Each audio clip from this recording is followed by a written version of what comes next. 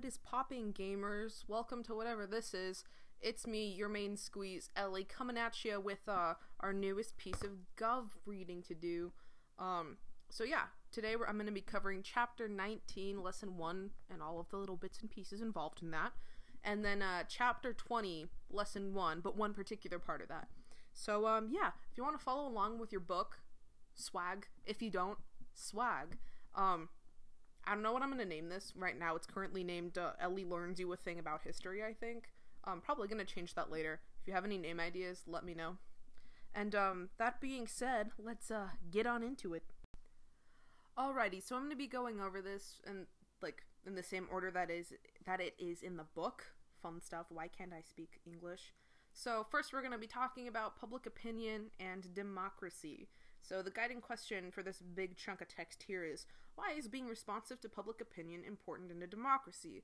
Well, long story short, democracies get kind of funky when they don't have public opinions to rely on, in the sense that democracies are supposed to be governments of the people, for the people, by the people. I think that's how that saying goes. I don't know. And when you don't really have a good grip on the people, you won't have a successful government if you're trying to make it for the people, you know. And so, yeah, first up, we're talking about the framers of the Constitution. You know those crusty old white guys you see in every single goddamn history book to ever exist? Yeah, those guys. Fun stuff. So, kind of talking about the demographic that they aimed towards when talking about who can participate in government.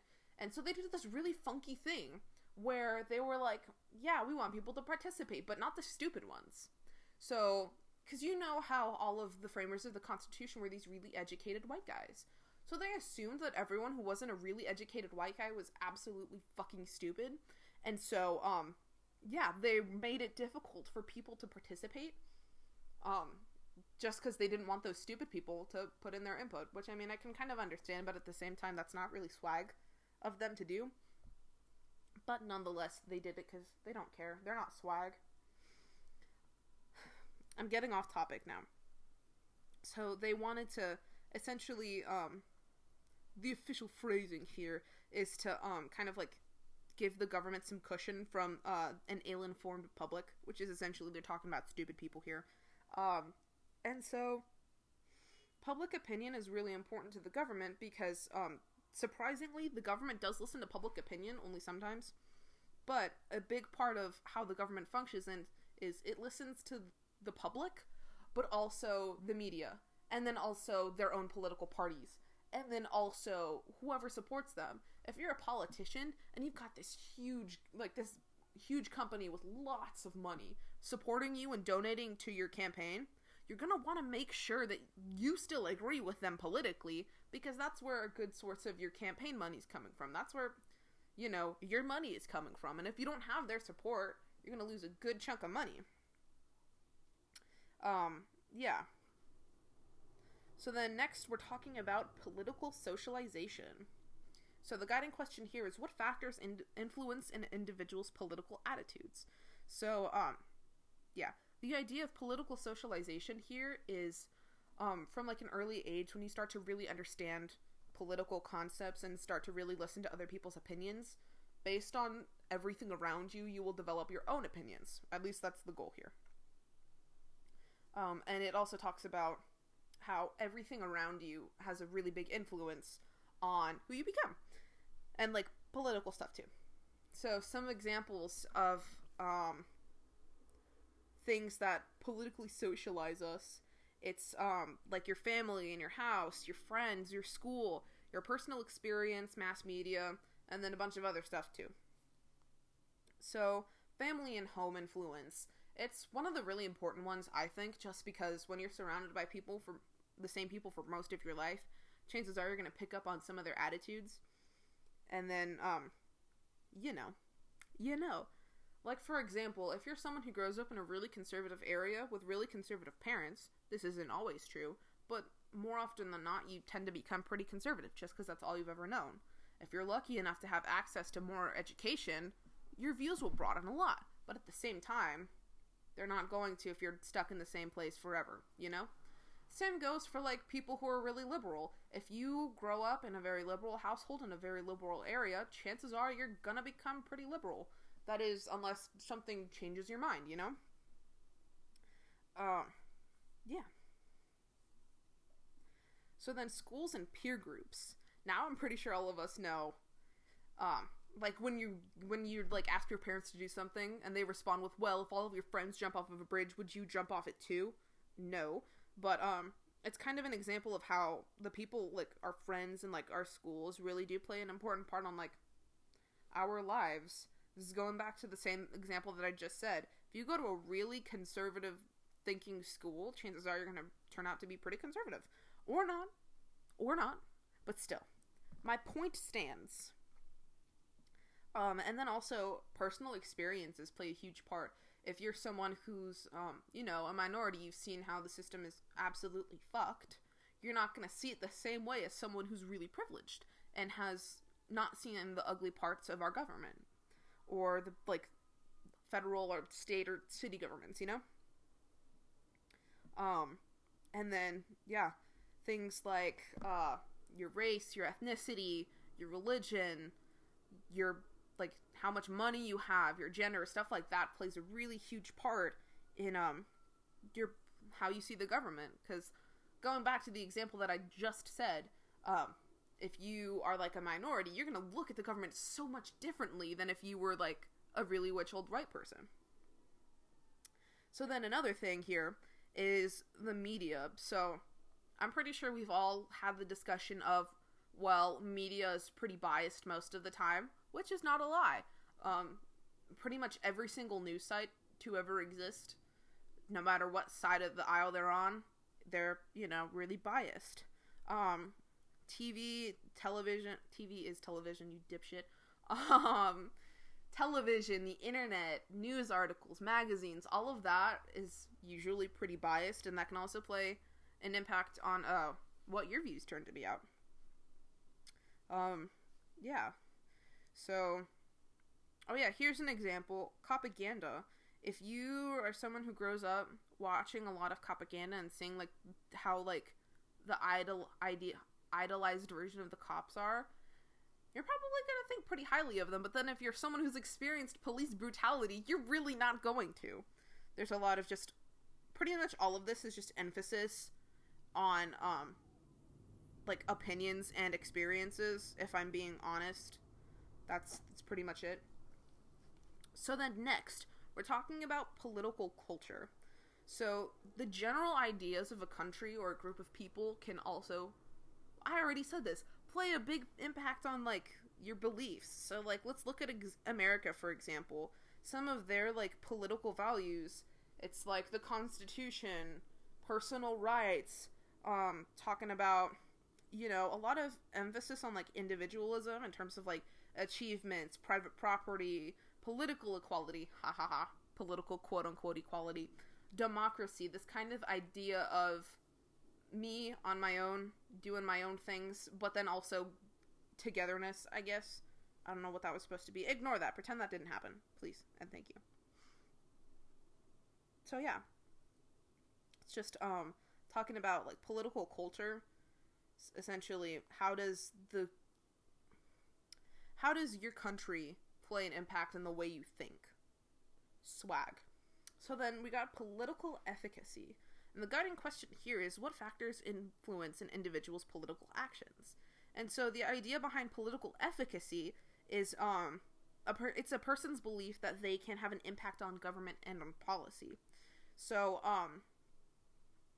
it's kind of, these are the people, essentially who are, I say doing the most. It's not in a bad way, but they're the people who you usually see, like, out protesting because they believe, like, even if I am just a single person, I still have that ability to play an impact in the government like that, which is very epic of them, I think.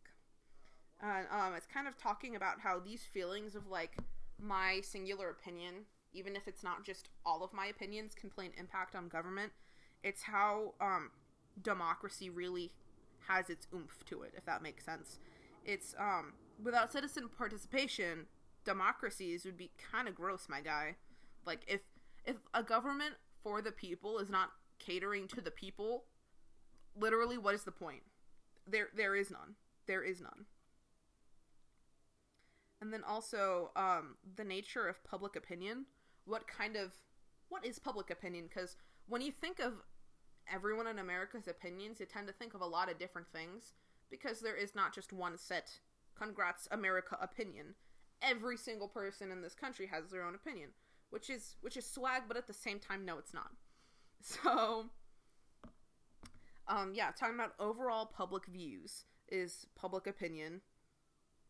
You would think that's what, you would think by the name public opinion that's what it is, but the book had to clarify just in case.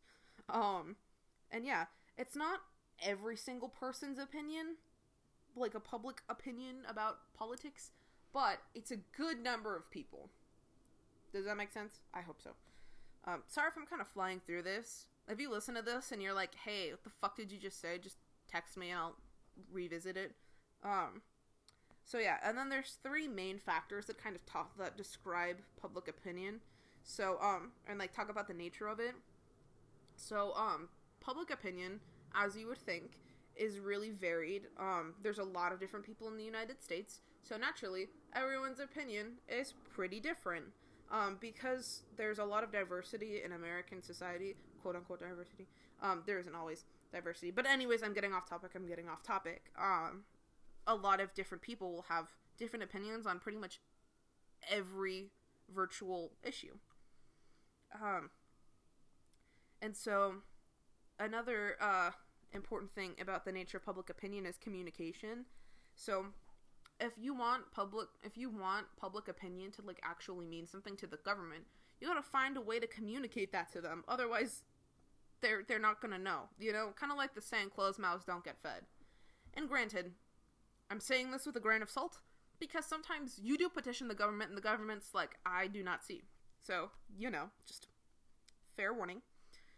So unless Americans make their opinions like clear, public officials will not know what the hell's going on here. And then like in the same way, officials won't be able to like make a good decision based on public opinion. And so that's why like polls, letters, emails to like different representatives are pretty important. And then also social networking. Social network has played a really big part in like politics and like important stuff like that nowadays, because you see a lot more people getting their ideas shared, which is swag, but also not swag at the same time, because it also gives the wrong people that kind of power too. And then significant numbers, which is essentially if an opinion has most of America's like thumbs up to it, then that's just going to be a public opinion, which is like, I understand. But like for example, if like 80% of Americans have the same view, then that's just going to be considered America's view on it, you know? So, epic. Congrats. That was chapter 19, lesson 1. And then chapter 20, lesson 1, but then one particular part. We're talking more about the mass media. So the guiding question here is, how has the relationship between the mass media and government changed over time? Ooh, golly, has it. And so, in this section over here, the mass media's, just media. Media has been an important part in our government for pretty much the whole time. Fun stuff. They're talking about when George Washington was elected, and they'll be here forever. Newspapers, magazines, radio, television, the internet, social media platforms. Sadly, even BuzzFeed counts in this. And, BuzzFeed's interesting in terms of news. So, yeah. So this is kind of talking about media bias also. Just because there are so many different news sources talking about so many different things. And every time a news source talks about something, they always put their little twist in to make them seem quirky. It's not actually why, but it's kind of why. So there's a variety of different ways to share news that this thing he's talking about. So first we've got the hard news, which is just news. Nothing else fancy to it. It is simply news. Fun stuff. And then we've got commentary. Commentary is the stuff that you essentially see on Fox News and CNN, where they give you a piece of news, but then everyone else is talking about it. It's, I've heard it called, like those talking head, they're talking head, news broadcasts, where it's essentially, like, it's a group of people. Most of the time, 90% of the people there have the same opinion, and then there's that one person who doesn't have the same opinion, and they're given a piece of news to talk about. And then they all talk, and then the one person with a different opinion does not get to speak ever because everyone else is talking over them. Fun stuff. And then also, features take a bit of a deeper look into a topic and gets more, into it. There's a lot here. And then editorials are more of a... Hi, sorry for that awkward cut, gamers. Had to switch places. Mom came back home and, has to work, so here we are. Just moved into a different place. Fun stuff. So, editorials are, really more opinionated than, anything else. It's just completely based on opinion. Columns, they're like a blend of stories and opinions, but it's usually written by the same person, the same bias the whole time. Fun stuff. And yeah, so those are just different types, like different ways of conveying the news. And then of course, there's a lot of different parts in making news, like you got reporters, journalists, editors, editorial writers, cartoonists, photo people, correspondents, the whole shebang. And yeah, that concludes all of this fun stuff. And yeah, that was pretty much what this reading was. I hope y'all gamers enjoyed. If I wasn't clear enough about some stuff, just let me know, and then I'll go over it again with you. And yeah, sorry this is kind of like bad, but you know what? This is the first time I'm doing this. Fun stuff. Yeah, that's epic. I'll see you gamers later. Au revoir.